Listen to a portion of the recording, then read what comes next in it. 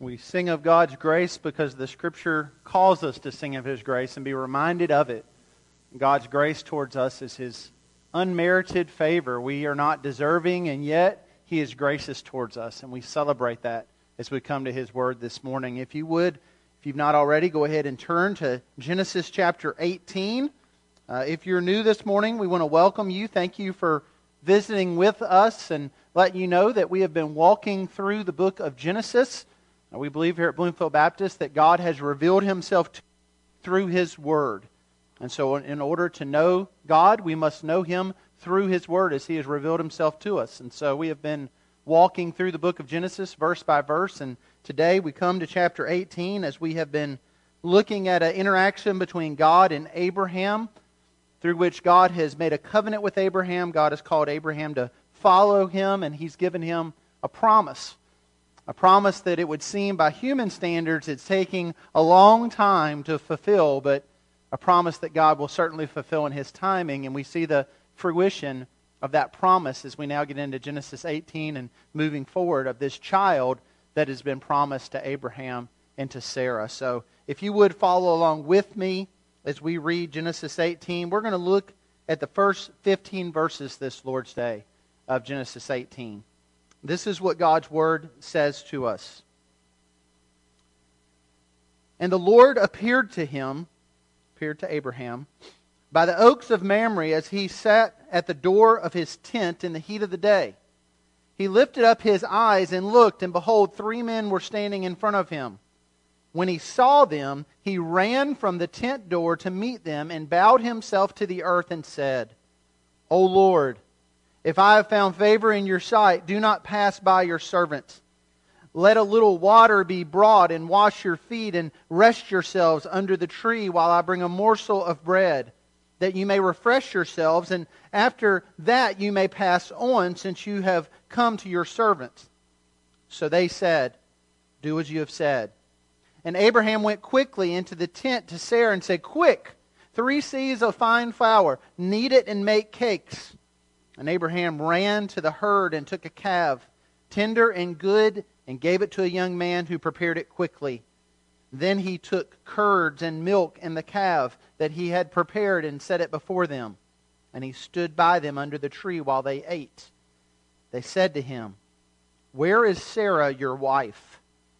He said, She is in the tent. The Lord said, I will surely return to you about this time next year, and Sarah, your wife, shall have a son. And Sarah was listening at the tent door behind him. Now Abraham and Sarah were old, advanced in years. The way of women had ceased to be with Sarah, so Sarah laughed to herself, saying, After I am worn out and my Lord is old, shall I have pleasure? The Lord said to Abraham, Why did Sarah laugh and say, Shall I indeed bear a child now that I am old? Is anything too hard for the Lord? At the appointed time, I will return to you about this time next year, and Sarah shall have a son. But Sarah denied it, saying, I did not laugh, for she was afraid. He said, No, but you did laugh. If you would, pray with me for our time in God's Word.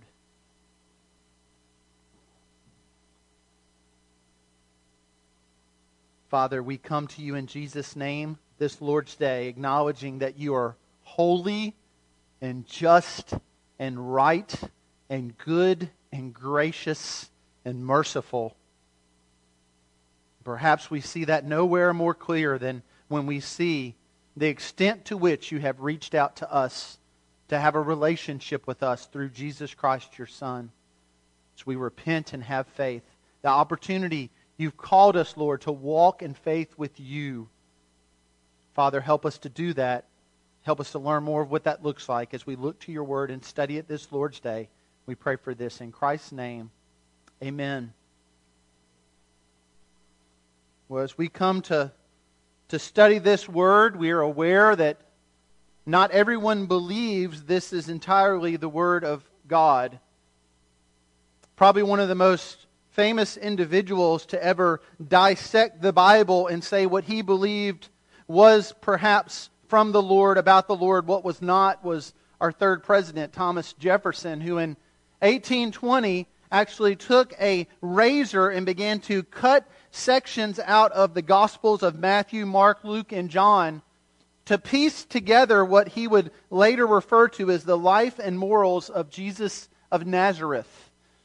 Jefferson was like a number of people in his day, people we would now refer to as deists. They believed that God was the creator, that he had made all things, but they believed that he then gave man rational thought and that he was completely uninvolved in their day-to-day lives. And so anything that spoke of God's interaction with man, anything that spoke of God's revelation to man was then discounted.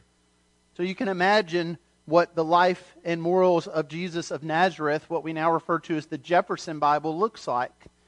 Anything referring to the deity of Christ, anything referring to any miracle of Christ is cut out, and we're basically left with turn the other cheek and a few other moral lessons from Jesus.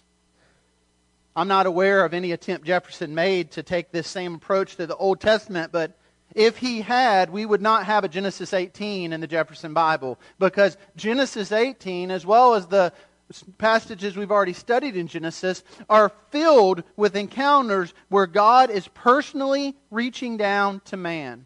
They are filled with the miraculous. They are filled with a personal God relating to his people. And we see that nowhere clearer than Genesis chapter 18, where the Lord himself sits down to have a meal with Abraham. We have before us not the Jefferson Bible. We have before us the holy inspired Word of God. And I pray that we will learn from it today as we study it, as we walk through this passage, beginning with the first point that I've put there in your notes. The point is this: the Lord is a friend to those who walk in faith with him. And what we clearly see in Genesis 18 is this relationship that God has with Abraham. We see it as we study it. To get there, it's important that we pause for a moment just to look at something theologically that raises itself in this passage. As you study the Bible, we know that God is the triune God. He is God the Father, God the Son, and God the Spirit. We accept this, we understand this, we believe this. And so there are times then in the Old Testament where we see what theologians refer to as Christophanies. Christos, Christ. Phani comes from the Greek verb to manifest or be revealed, where we see Christ himself being manifested. Now you may ask, well, how can that be? I mean, Christ was born in a manger. We know that the New Testament affirms the eternal nature of our Lord Jesus. John begins his gospel in chapter 1 by saying, in the beginning was the Word, and the Word was with God, and the Word was God. He was in the beginning with God. Then in verse 14, the Word became flesh and dwelt among us. Christ is eternal in his nature, and what you see in the Old Testament are times when you have, before the incarnation, the birth of Jesus, you have the Lord himself, fully God, appearing as a man, interacting with people. We believe that's exactly what's happening here in Genesis chapter 18. We'll build towards that, but I need to start off by saying this is not just an encounter that Abraham has with three random individuals, nor is it an encounter where he has with just three messengers from God. I think it's very clear as we walk through this passage, this is the Lord himself accompanied by two angels. We'll get to that as we walk through this, beginning with verse 1. It says, the Lord appeared to Abraham. Now the text doesn't tell us if Abraham fully understood at that point that this was the Lord appearing to him, but it makes it clear that Abraham knew something was going on here. He knew there was something special about this visit. Notice how he responds to these three visitors. Verse 2 says, when he saw them, he ran. Verse 6 says, Abraham went quickly into the tent to Sarah and had her get the flour to make these cakes. There's a sense here where Abraham knows special visitors. Now, we've talked before about how Abraham would have had visitors in his day. This would have been customary. In that day, as people were traveling, there were no hotels per se or restaurants or places they would stop. And in the area of the world that Abraham was, he would have been his area would have been a place where people sojourning through would have stopped. And we talked about how that might have been a humiliating experience for Abraham. Previously called Abram, his name meaning exalted father. God changes his name to Abraham, meaning father of many. And we talked about how this would have been a difficult exchange for Abraham as people stopped. What's your name? Abraham. Oh, father of many. How many children do you have? Well, I have one. I have the promise from God of another.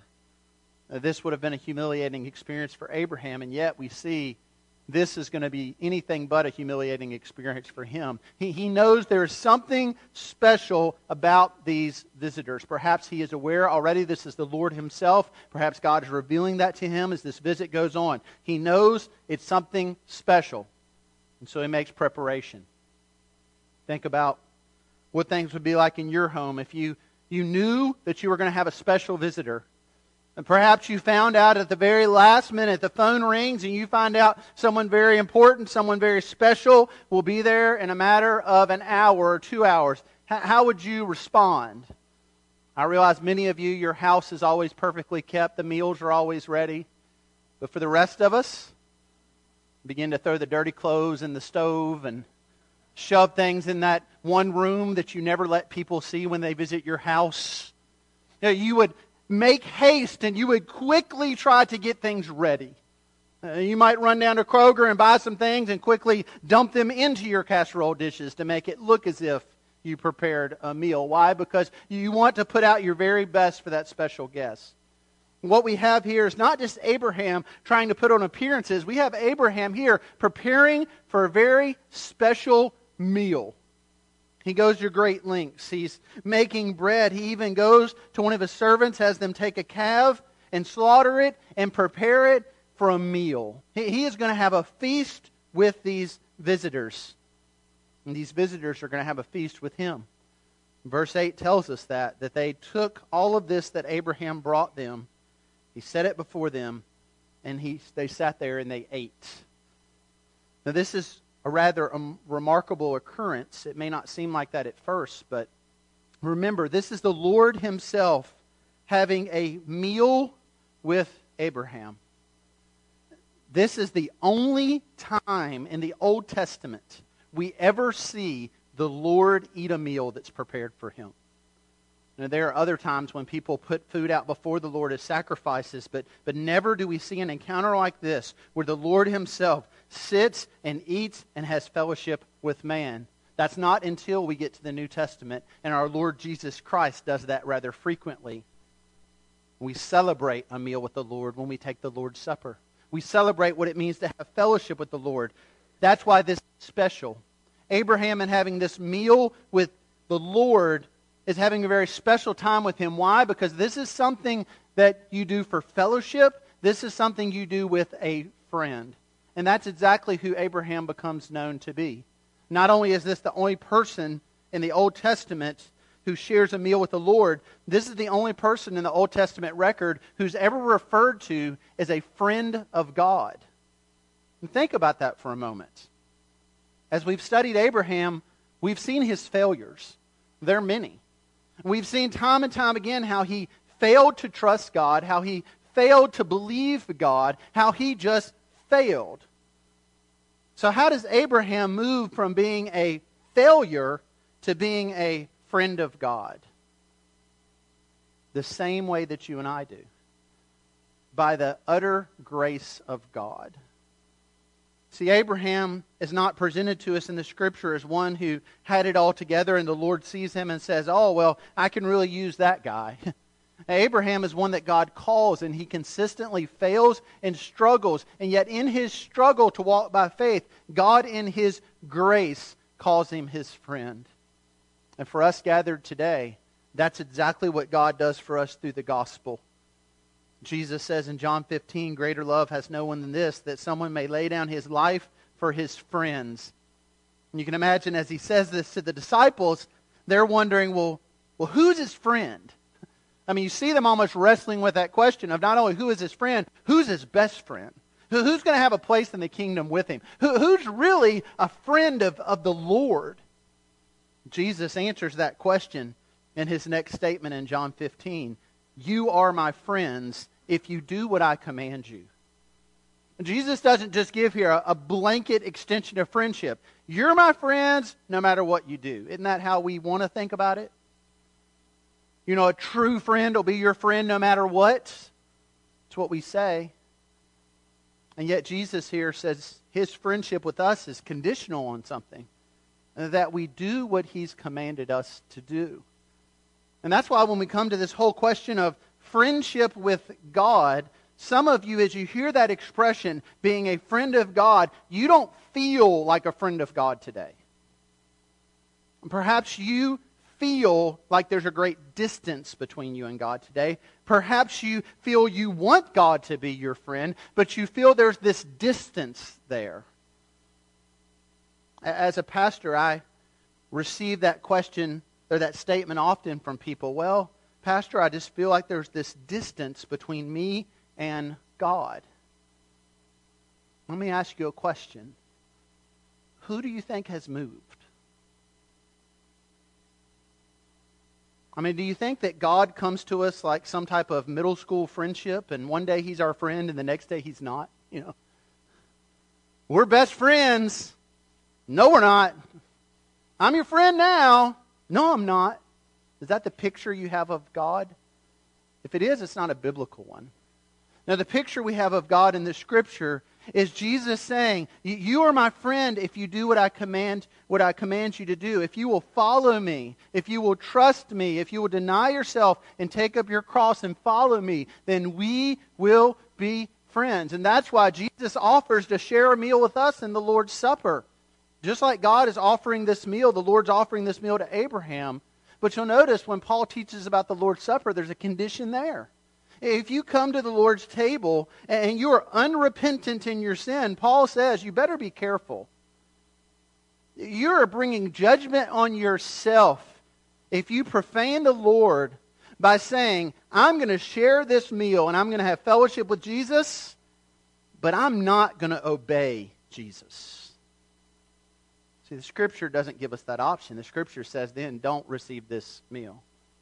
It's not saying we all have to be perfect to receive it. It is saying we need to walk in faith and be repentant. And that's what the Scripture consistently calls us back to, is to walk in faith. As we walk in faith, we read God's Word. We grow in our understanding of it. We grow in faith. We walk in faith. And as we do that, we come to see more of who God is from His Word. And we depend less on thinking of who God is based on our feelings and our emotion and whoever our culture tells us He is. We need to know who the biblical God truly is. And we see Him in this passage. Specifically, we see this of Him, and it's the second point I've put in your notes. We see that the Lord is a God who promises His people that which is humanly impossible.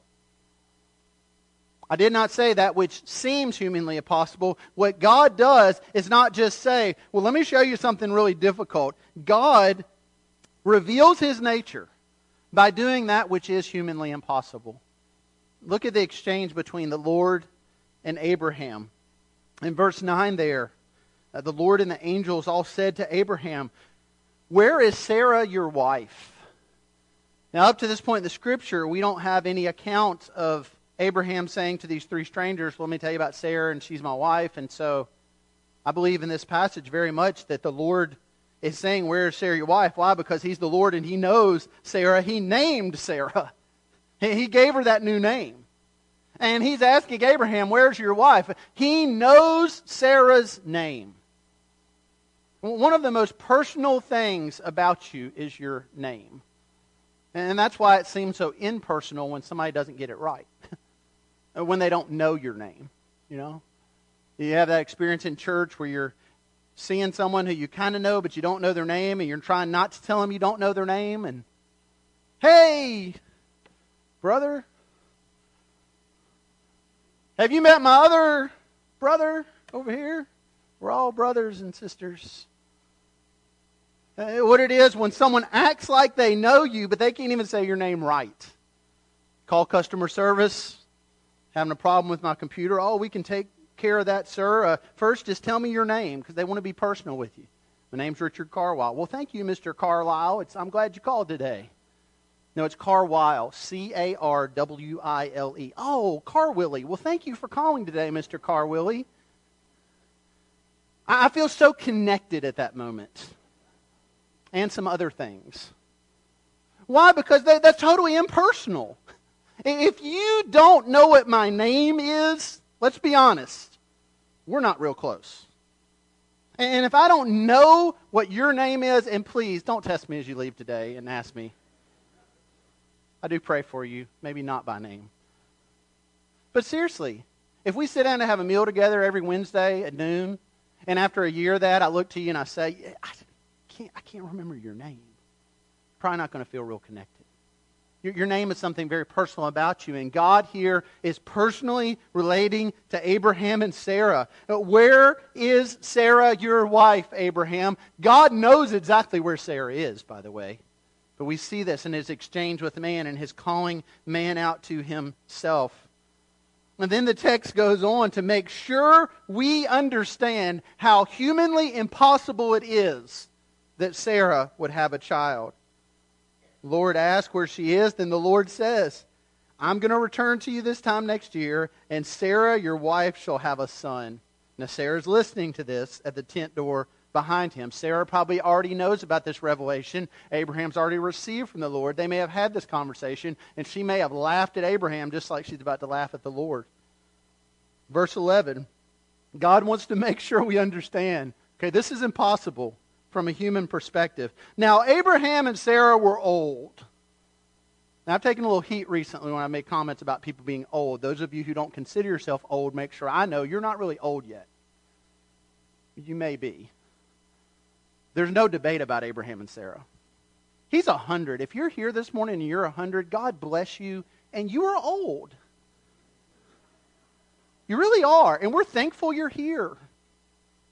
But the text is trying to help us understand that this is not just a matter of, well, he wasn't so old. No.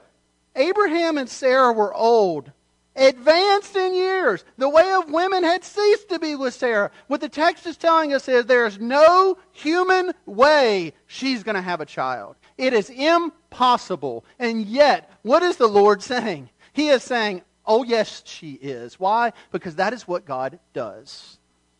God confounds the wisdom of man. God humbles us in our supposed wisdom. And God reveals himself to us in a miraculous way.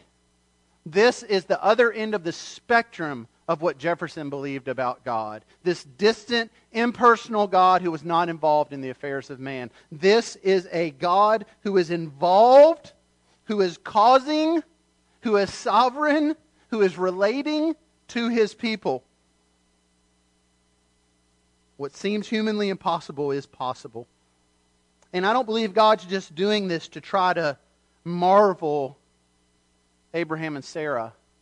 I don't think God's even doing this because Abraham and Sarah were so faithful to pray for this child and they couldn't have, and they're praying and now God's going to give them a child. I think ultimately what God is doing here is he's bringing glory to himself, and he is also pointing us towards something. When you come to a text where there's an impossible situation, a 90-year-old woman who up to this point was barren anyway, so even what was humanly possible was impossible for her. And God says he's going to give her a child. You need to ask yourself, what's more impossible than a 90-year-old woman who's been barren all her life getting pregnant by her 100-year-old husband? What's more impossible than that? Try a teenage girl who's a virgin named Mary. And God comes to her and says, Mary, you're going to have a child. See, God does that which seems so impossible to us in revealing the nature of who he is. And he's doing that in this text to help us understand who he truly is. And as he does that, he calls Abraham and Sarah to do what he's calling you and I to do this Lord's Day. And that's the last point I've put in your notes. We are called to respond in faith and to believe the word of God. And that's exactly what Sarah does not do. Sarah, you notice in the text, essentially laments how old she is. She laughs at this. She said, this isn't going to happen. I'm worn out. My husband's worn out. I don't believe this. There's no faith from Sarah. This is not Sarah on her knees going, God, oh, I just believe you can do it. This is Sarah saying, no, no, I don't think this is going to happen. And yet, it truly will happen, even despite her lack of faith. God calls us to respond in faith and to believe. I think the pinnacle of this passage, perhaps of the entire Old Testament, is verse 14 and God's response to Abraham. So he confronts Abraham on why does Sarah laugh? She's going to have a child. Verse 14, he says this. Is anything too hard for the Lord? See, if you believe that there's something that is, then there's a problem. And it's not with God, it's with what you believe about Him. That word, hard, in the Hebrew can be translated as extraordinary or wonderful. God is saying, is there anything that you can imagine that's too wonderful for me to do? Is there anything that you can imagine that's too extraordinary for me to do, Abraham? See, God is revealing Himself to Abraham and saying, there's nothing I can't do, Abraham. And He's going to show him that. And not only is He going to show him, but look at how personal this is. The Lord says, I'm going to come back. I want to be here when you have that child, Abraham. I want to see the look on your face. Say, Abraham, I'm God. And there's nothing that's impossible for me. Friend, there is nothing that is impossible for the Lord. And as you read through the pages of Scripture, you see this echoed time and time again, often in the lives of people who are dealing with very difficult situations. You come to the book of Job. If you know the book of Job, you know Job is about suffering and suffering and suffering. Job's here seeking to walk by faith in the Lord, and yet calamity and suffering strike, and they come, and there's this conversation between Job and his friends, and in that they kind of slip in their understanding of God and their questioning of God, and ultimately Job comes around in chapter 42, and he just repents. And he acknowledges, God, you're God over everything. You're sovereign. This is what he says. God, I know you can do all things, and that no purpose of yours can be thwarted. He almost quotes what the Lord says to Abraham. Lord, you can do anything. Lord, there's nothing too extraordinary for you. Keep reading through Scripture. See people like Jeremiah. Jeremiah we refer to as the weeping prophet because he's called to consistently preach repentance to a people who don't want to repent. That's a miserable job. And that's what Jeremiah is called to do. And in his call to preach to these unrepentant people, he surely has to ask himself the question at some point, Lord, can you even make them repent? But Jeremiah comes to this understanding, Jeremiah 32. Lord God, it is you who have made the heavens and the earth by your great power and your outstretched arm. Nothing is too hard for you, Lord. That understanding of God keeps moving forward. That question of God keeps coming up to the point you get to the New Testament. And here you have that teenage virgin girl, Mary, being given revelation by an angel that she's going to have a child in an impossible, inconceivable way. And she says, how can this happen? How can this be? This is impossible. And that angel says to her almost verbatim, when you translate the Hebrew to the Greek of what it is that the Lord says to Abraham, nothing will be impossible with God, Mary. There's nothing too extraordinary for our God. Nothing is impossible. You have our Lord Jesus saying this himself when the disciples are questioning him about salvation. There's this rich young ruler who Jesus has said, it's really hard for guys like that to get into heaven. His riches they're an idol in his life. He wants to know what he should do, and I tell him what he should do, and he won't do what I tell him he should do. There's really not much of a chance for him. And the disciples say, well, this is just impossible. If he can't, then who can? And God reminds them. Jesus says, listen, You want to understand the mystery of the gospel? Understand this. With God, all things are possible. Do you believe that today? Or have you fallen into a picture of God that's not so far from Thomas Jefferson? Yeah, God's out there somewhere. And yeah, God's a creator. But He doesn't care about me. He certainly isn't involved in the details of my life. Friend of God? No. Friend, realize there's a better way. Because the Scripture tells us what Paul says in Ephesians chapter 3 as he's praying for the church. This is his prayer. Now to Him who is able to do far more abundantly than all we ask or think, according to the power at work within us, to Him be the glory in the church and in Christ Jesus throughout all generations, forever and ever. Amen. Paul says, you want to know who God is? He's not just a God who can do what you ask Him to do. Most anybody can do what you ask Him to do. No, He's a God who can do exceedingly abundantly, more than you can ask, more than you can even think. Have you had that experience, believer? Where you look at a situation and maybe you were asking for this, you were holding up your little thimble to God saying, Lord, if you just give me this much. And He just overflowed that thing. And He did in your life more than you even asked Him to do. Scripture says that's the God that we serve. But is that who you understand God to be? Because ultimately that's the question.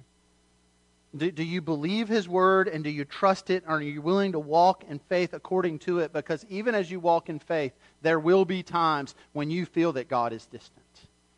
And there will be times when you wonder, Lord, are you listening to me? And in those moments, you need and I need Genesis 18.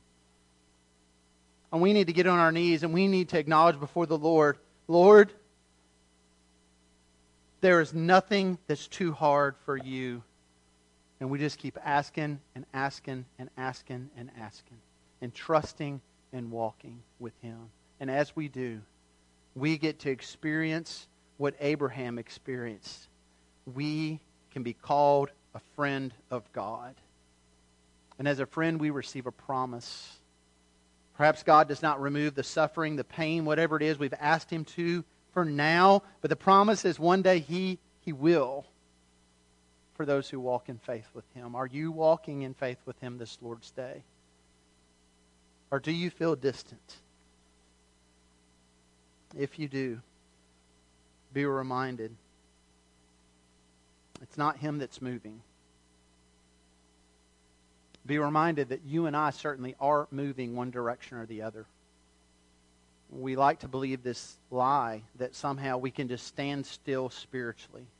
That we can kind of progress to a point, we'll just hang out for a while. We'll just kind of pull off the highway. We'll just sit here at a rest stop. There are no spiritual rest stops. You are either walking with the Lord or you are falling behind. And if you sense yourself, feel yourself, believe that you are becoming more and more distant from God in your relationship with Him, there's a remedy for that the Scripture gives.